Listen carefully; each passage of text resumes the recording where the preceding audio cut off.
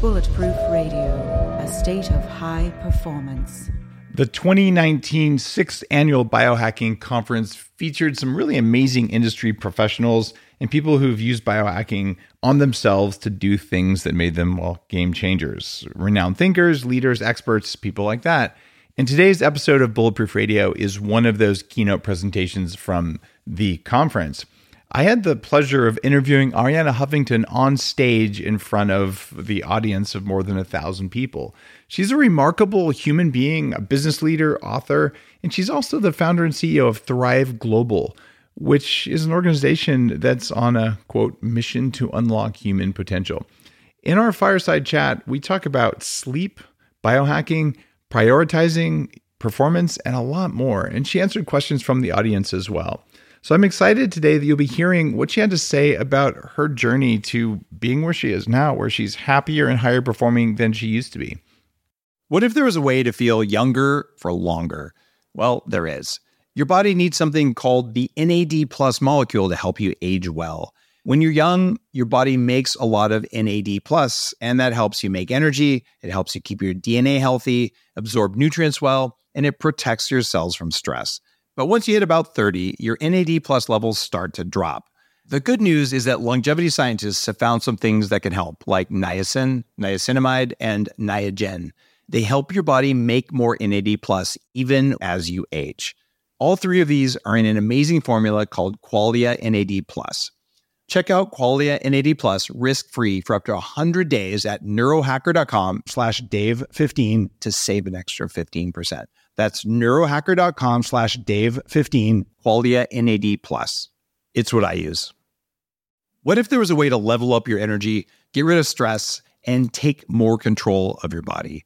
Welcome to Quantum Upgrade. This is a new technology that taps into quantum energy to help you feel amazing. Quantum Upgrade has a lot of different products that help protect you from EMF and help activate your body's natural healing abilities. You can expect better sleep, more resilience, less stress, and better blood flow. The cool thing about Quantum Upgrade is that the products are backed by a lot of heavy-duty scientific studies, and there's a new measurable upgrade. You can now use Quantum Upgrade to increase your consciousness levels between 1,400 and 2,200 on the Hawkins map of consciousness. If you don't know what that means, do some research because it's impressive, it's fun to learn about, and it's something that I've come to understand. Ready to try Quantum Upgrade? Visit quantumupgrade.io/Dave for a 7-day free trial. Everyone's talking about red light therapy beds, and for good reason. There's a company called ARRC LED that's building an entirely new class of LED devices. ARRC LED beds integrate proprietary scanning technology and frequency protocols to shape the delivery of 6 different wavelengths in dose-optimized photobiomodulation. Yes, that's a lot of words. What it is, though, is that photobiomodulation improves the underlying energetics of the cells in your body. And those changes can benefit nearly every tissue and organ and system in your body. You change your cells and you change your life. For more information, visit arrcled.com. With no further ado, here's Arianna. Arianna, welcome.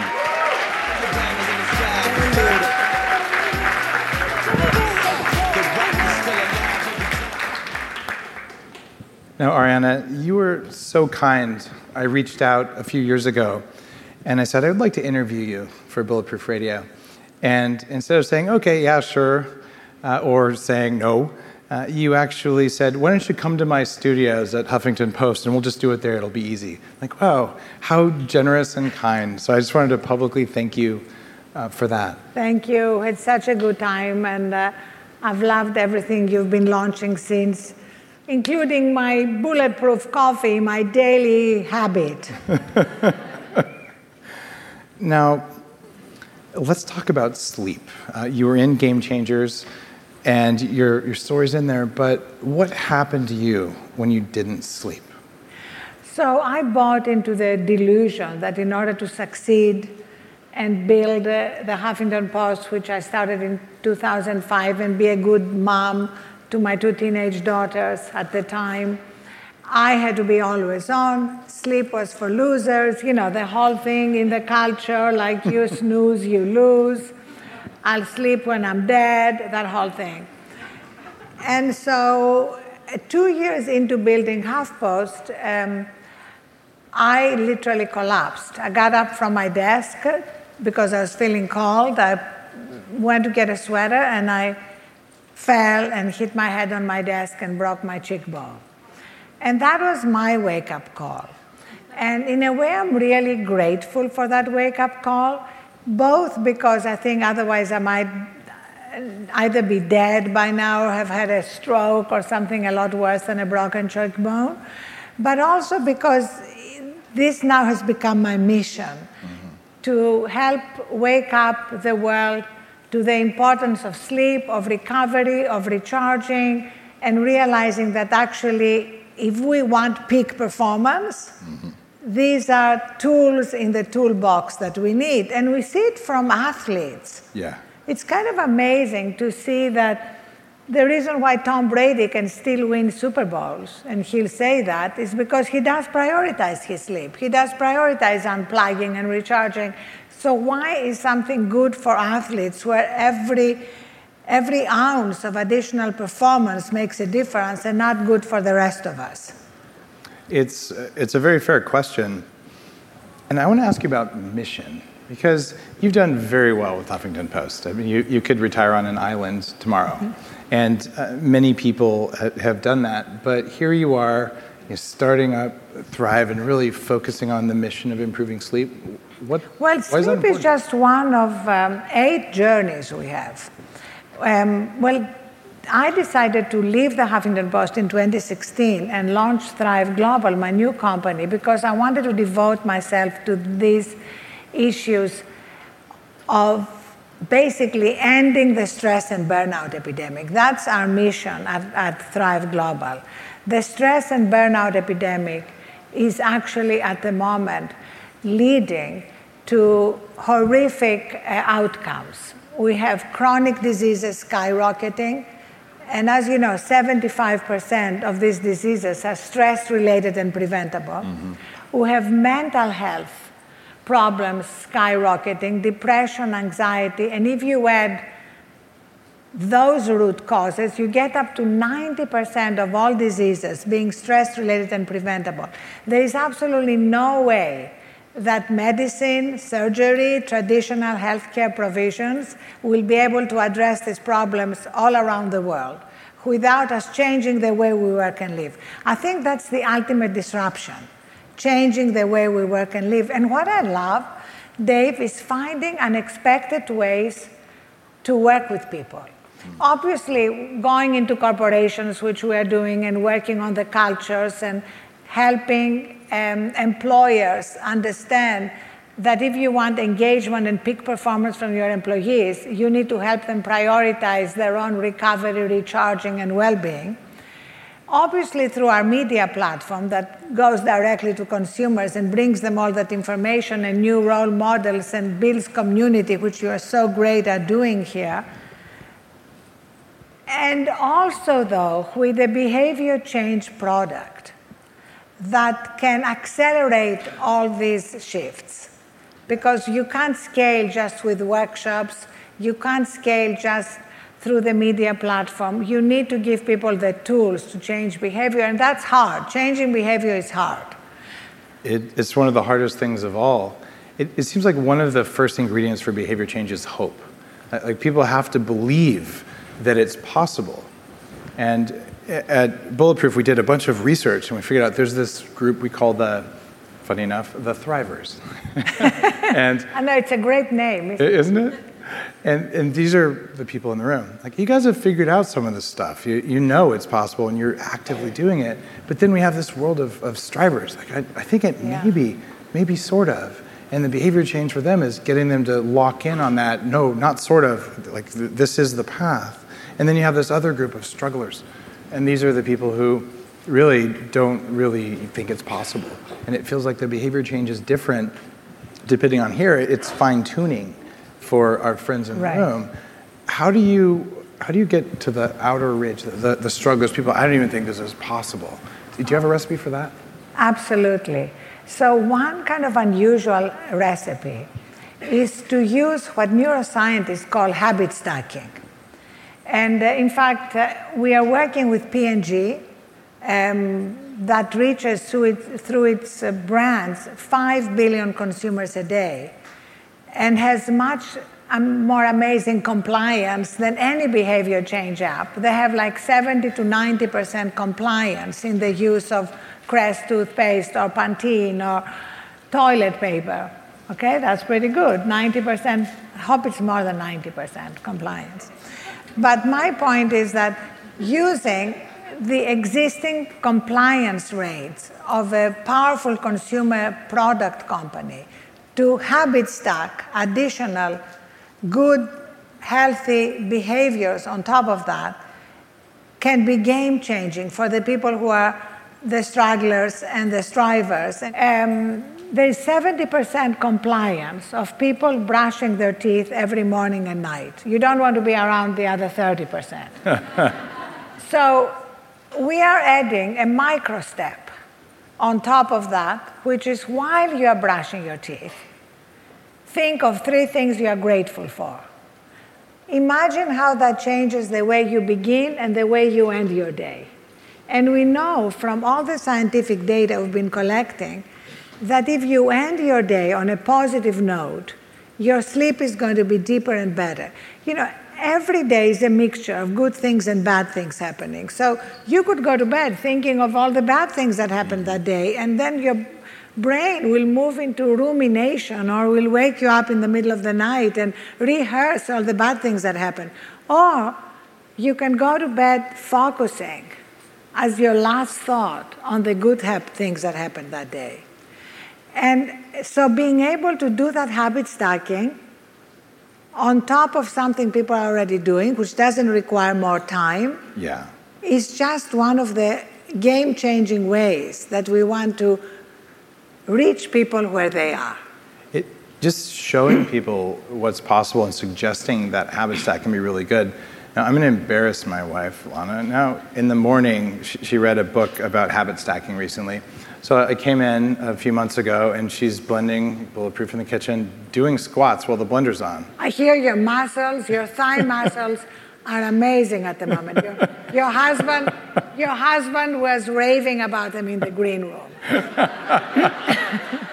And when I asked Lana, what are you doing? She said, well, I read the book, and hey, you know, when I do this, I'm doing the squats I probably wouldn't have done, and it didn't take any more time than before. So I'm going to let the blender run for a minute and just do my squats. I love that. Can you please write about it? Because honestly, I would in fact love to invite all of you to write about it on thriveglobal.com and anywhere else you want. I was telling Dave, thriveglobal.com and our social media platforms are never about exclusivity. They're about distributing great information and great content. You can post it anywhere you want, but also post it with us. We have 30 million users. I want to give you my email address to make it super easy to send it to me directly. We'll give you a password, and you can post anytime you want, ah@thriveglobal.com. And the reason why that's so important is because we have found that what moves the needle faster than anything else is people hearing from other people in the arena about what they're doing and how it's working for them. It's almost as if the strivers and the strugglers need permission from the thrivers to actually integrate these things in their lives and feel secure that doesn't mean they're going to fail or be left behind. That this is not just for people chilling under the mango tree, which is what people are worried about. It's for people in the arena. I'll give you an example. We had Philip Schindler told me at dinner. He's the chief business officer at Google. He told me about his moment of epiphany when he came back from a long trip. He has young children. He told his children, "Daddy is taking you to the playground." His 5-year-old said, "Oh no, can't the babysitter take us?" He asked why, and the 5-year-old said, "Because when you're in the playground, you're always on your phone." Wow. So that was his moment of epiphany. He said, after that, I never take my phone when I'm with my children. I travel a lot. I'm not with them all the time. That's the least I can do. Exactly. And then he let me know what an incredible impact that had at Google, because they heard from one of their top leaders what he was doing, and then they felt they could change their behavior. Mm-hmm. So please share with us whatever it is you are doing, because our relationship with technology also is one of the biggest addictions at the moment that are having a terrible impact on relationships, on a sense of isolation, and they're particularly hard for preteens and teens. Yeah. I don't let my kids use that tech. They can listen to audiobooks. They actually have iPhones with no SIM cards and no Wi-Fi. Wow, how old are they? They're 9 and 11. That's amazing. And so storytelling is powerful. I think also what that shows is that the more the parents understand the dangers, the more careful they are. When I go to Silicon Valley to stay with friends of mine who are at the center of the tech revolution, their children play with Legos and chickens. And literally, at the entry, if you ever go to a party with them, there will be a note at the front door that says, "Let's celebrate in private, no social media allowed." Mm-hmm. Yeah. I read an article recently in The Atlantic, and they talked about how spending time in person with others was becoming something that rich people did. I know, it's the ultimate growing inequality now. Yeah. And that successful rich people recognize that disconnecting from tech is essential for connecting with our humanity. And people in lower socioeconomic brackets still think that having Wi-Fi and being connected is a status symbol. So we need to spread that information, because although technology is amazing and we all love it and we wouldn't be here without it, we need to set boundaries.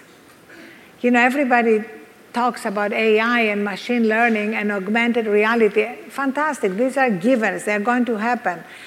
But for me, the big journey we all need to go on is what I call augmented humanity. How do we tap into our humanity, into our empathy, our compassion, our ability to love and to create? These are human qualities, and they can never be duplicated by machines. Yeah. What do you think about these robots for older people at retirement homes that are attempting to do that? Have you seen these things? Have you guys seen those? Here's what I want to see. There are going to be millions of jobs destroyed by AI. Yeah. The estimate has been as many as half our jobs. Yep. The jobs that will not be destroyed are caregiving jobs. Mm-hmm. So why not train people to actually be caregivers? And you know what is required, first of all, is empathy. You can't be a caregiver if you're not empathetic. And one of the first things that destroyed by our addiction to tech is empathy. Yes. So that's really what we need to be focusing on. And then you need real human beings also in these nursing homes, or let alone hospices. Exactly. Replacing that kind of empathy stuff with tech is, I think it's kind of evil. Well, it's not going to work. Yeah. Well, some of the reports are people saying, I feel really good that I have this robot to talk to because of profound loneliness, but I'm pretty sure if it would have been a human being, they would have felt way better. So I feel like there's plenty of available people do that, but the platforms for connecting with others aren't there yet. It really comes back to what is life about. You know, I'm Greek, as you can hear from this accent. So I was brought up on the Greek philosophers and the Greeks' definition of a good life. And I think we need to go back to them. And it's the same whether it's Chinese philosophers, Japanese philosophers, the Stoics. They all basically talk about the good life being the ability to access our own center of peace, strength, and wisdom. We all have it, it's our birthright. But as Thich Nhat Hanh, the Buddhist monk, said, it's never been easier to run away from ourselves. So connecting with that part is essential for a fulfilling life. And unfortunately, our culture has reduced the good life down to success and has reduced success down to two metrics, money and power. And in my book, Thrive, as you know, Dave, I introduced that third metric of well-being, wisdom, wonder, and giving. And without all that, our life is like trying to sit on a two-legged stool. Sooner or later, it will fall off. And if you've been to any Friends Memorial recently, you know, our eulogies have very little to do with our resumes. Have you ever heard anybody say, you know, George was amazing. He increased market share by 1/3. And so why not grow our eulogy virtues, not just our resume virtues, throughout our lives? That's a powerful statement.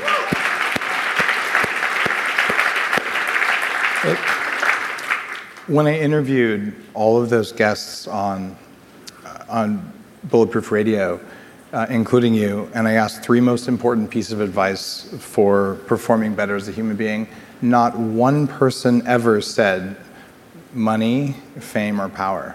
And that's one of the things that really stood out. So the people who are doing big things like you've done, that is not the focus. It's a byproduct of them, you know, being happy, of them figuring out their mission and going out and doing it instead of thinking about it or all of the other things. And I found that really inspiring because it could have easily been, you know, the secret to success is, you know, crushing the competition, meditating on the blood of your enemies. And that sort of stuff, it's just not how it works. But it seems like if you watch TV, you read YouTube comments or something, it feels like that is the message a lot of people get. What is the best way to help millions and billions of people understand what you just said there?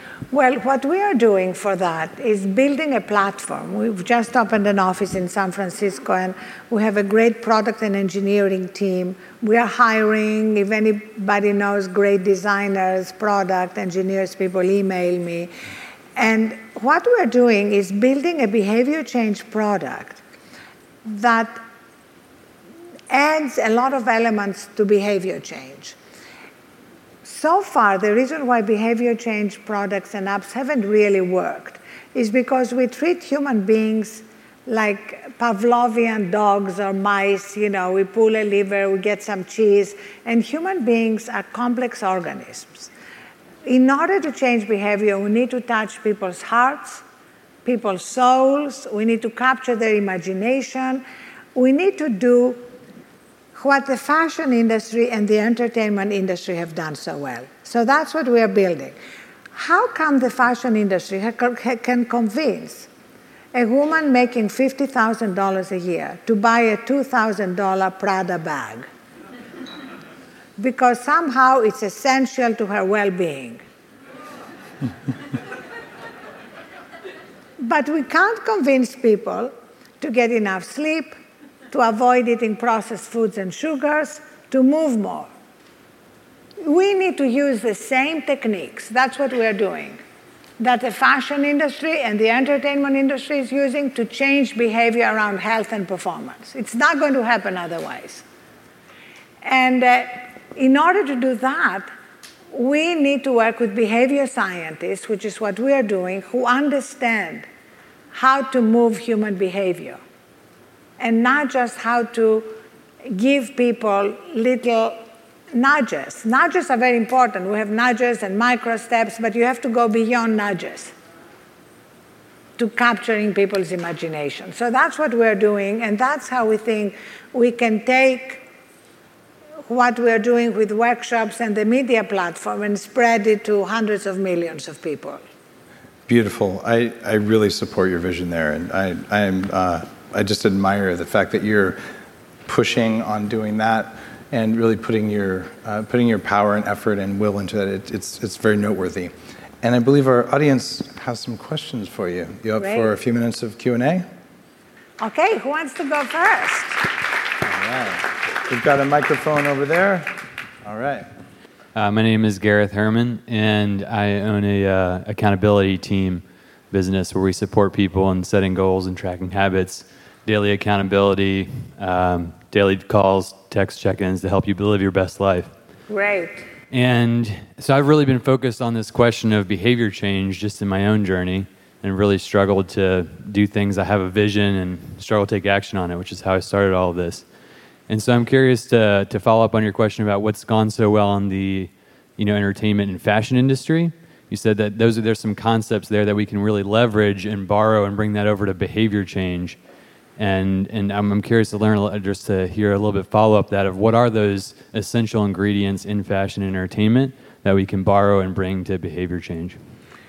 So one of the main ingredients beyond aesthetics are important, beautiful design is important, that draws you in, but beyond that, it's featuring role models.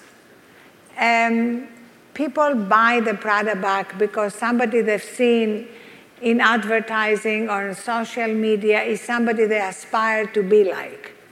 Either a celebrity or even a beautiful, happy-looking model, although I've never seen a happy-looking model. They all look miserable. I don't know why, but maybe, I don't know why they think it's more attractive to look angry and miserable, but that's another story. So I think, first of all, I love the accountability part. I mean, we have accountability buddies for everything we're doing. It makes a huge difference. One of the things we do, you may want to take and do as well, is when people start a new job, we recommend to all the companies we are working with, Accenture, JP Morgan, the Hilton hotels, to start with what we call an entry interview. And the first question of the entry interview is, what is important to you outside of work? And whatever they say is important, we team them up with an accountability buddy in their own team to make them actually achieve it. So we had someone at Thrive, for example, our own company, who said, what's important to me is every Tuesday at 7 p.m. to make my therapy appointment. And she had come from another big publishing company, and her manager said, well, when was the last time you actually were there on time? And she said, like 6 months ago. So we took somebody from her team, was her accountability buddy. So at 6 p.m., she literally takes her bag, her coat, takes him to the elevator, and says, you are leaving. And what is amazing about that is not just that she is actually meeting her 7 p.m. therapy appointment, but that she feels more bonding with the team.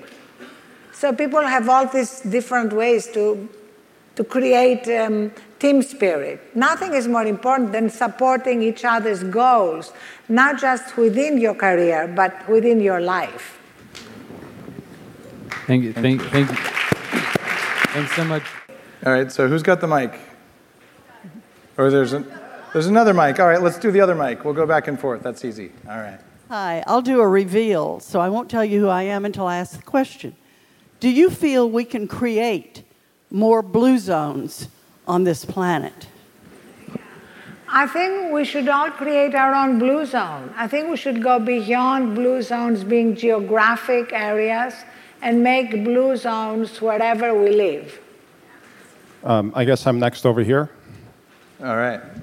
Hi, my name is Elias Serjan. I do corporate training with a company called Business Brain, and I do a lot of behavioral change. So I wanted to ask you, with your new app and the new strategy you're doing, I agree with you. People aren't robots that you just push a button.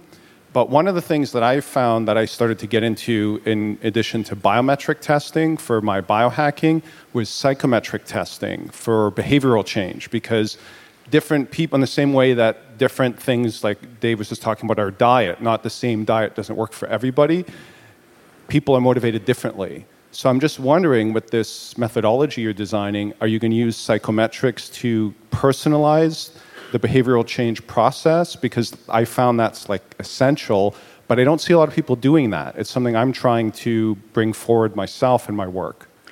Absolutely, you're absolutely right. Recommendations that we call micro steps have to be personalized because people respond to different recommendations.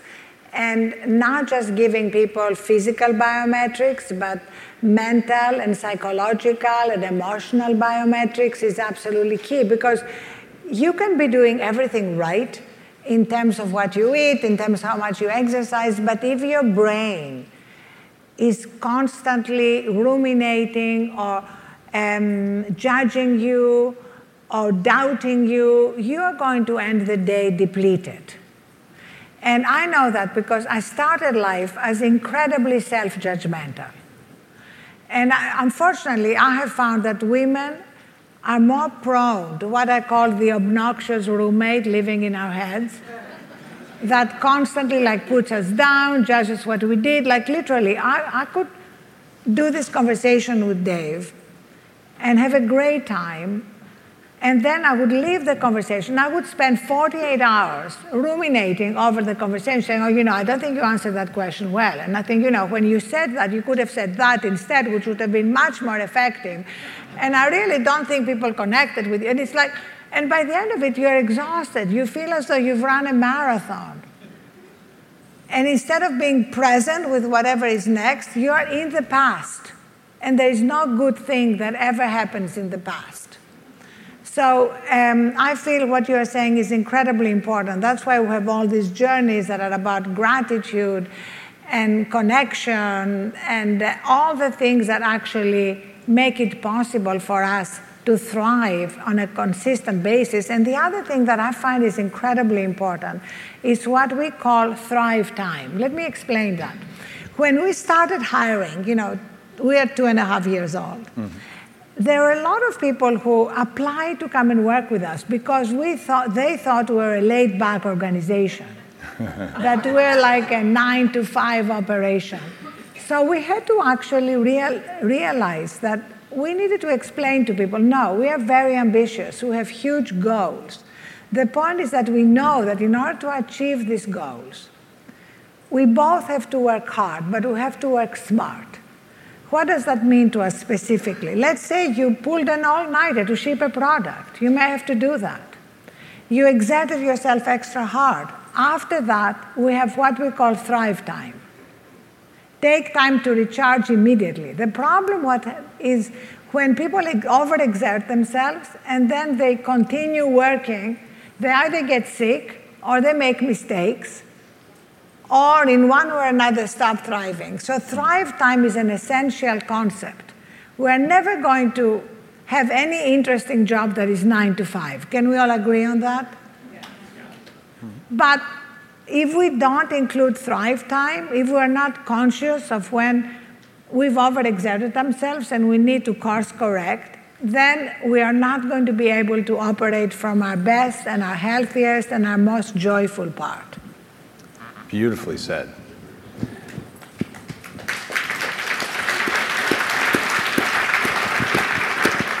We've got time for one more question. Mike's up here. Hi, my name is James Brown, and I'm a meditation teacher. So I have a question. In 1968, Bobby Kennedy gave a speech complaining that if everyone in the audience got cancer, it would be great for the GDP, but that it would be terrible for humans.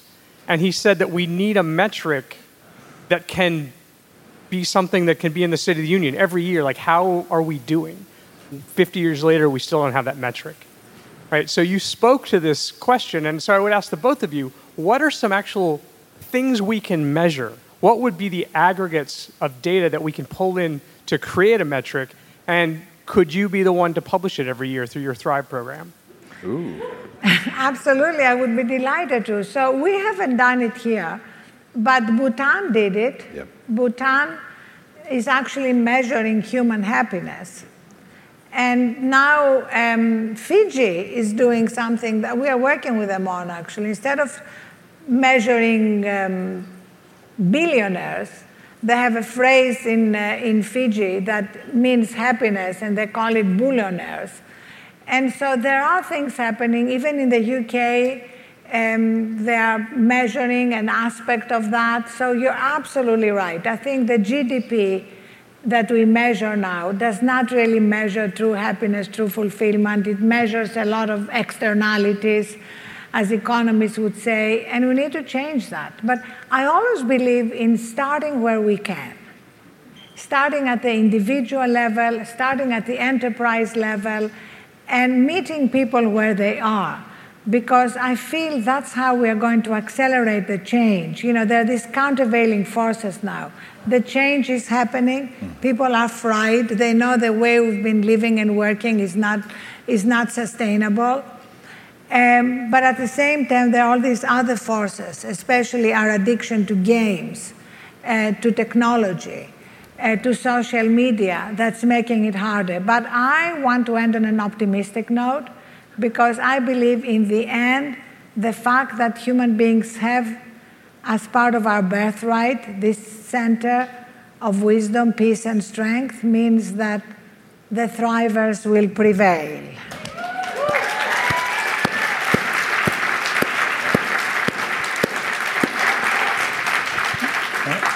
Now, since you asked both of us, I think we should just measure it based on number of likes on social media. Okay, then you should all go after this and like on my Instagram, double F, the picture of Dave and me from backstage, okay? There you go. More seriously, this gets to fundamental issues of democracy. So we're voting for stuff, but we aren't measuring. A vote is ultimately a poll. It's a survey. And we're not surveying that. And I guarantee you that if politicians stayed in office based on how we responded to a survey about how much we like our life, we'd have a different group of criminals in office.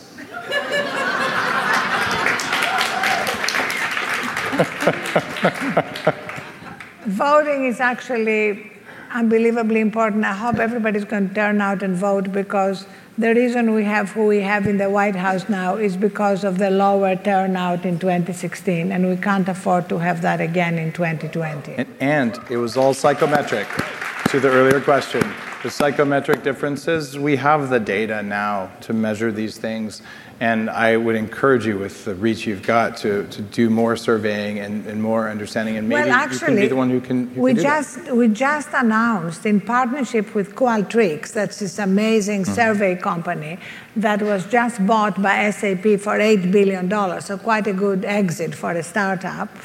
We just announced the Thrive Index. Together with Qualtrics and SAP, we are measuring now in companies how people thrive, what are their experiences. Because if you look at all the surveys that exist now, they measure benefits, for example. Benefits are very important. Like if you are somebody on the parenthood journey, and you are looking at your benefit of how long is your maternity leave or your paternity leave is important. But what we have found in the surveys that does not complete their experience. What really matters also is how are you treated at work when you come back? Like small things, like do you have a room where you can pump milk? It may seem very simple, but there are lots of places that have 6 ping pong tables and no room for a new mother to pump milk. And then do you have a place to store the milk, or do you have to put it together with people's sandwiches in the main refrigerator? This may seem very small things, but at many life moments of an employee's journey, how a company allows them to experience that journey beyond the benefits determines how engaged, loyal, and productive they are. So the Thrive Index is going to measure experiences, not just operational data. And we believe that ultimately experiences are a leading indicator for business success. I mean, I'm on the board of Uber, and let me tell you, if we had the Thrive Index, we would have known there was trouble ahead. Because we would have had all this data around burnout, around dissatisfaction, etc., on a dashboard for us to see and course correct before they affected business metrics. Arianna, thank you so much for your knowledge and your work.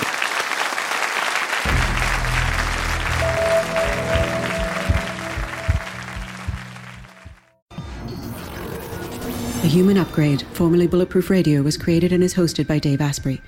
The information contained in this podcast is provided for informational purposes only and is not intended for the purposes of diagnosing, treating, curing, or preventing any disease. Before using any products referenced on the podcast, consult with your healthcare provider, carefully read all labels, and heed all directions and cautions that accompany the products. Information found or received through the podcast should not be used in place of a consultation or advice from a healthcare provider.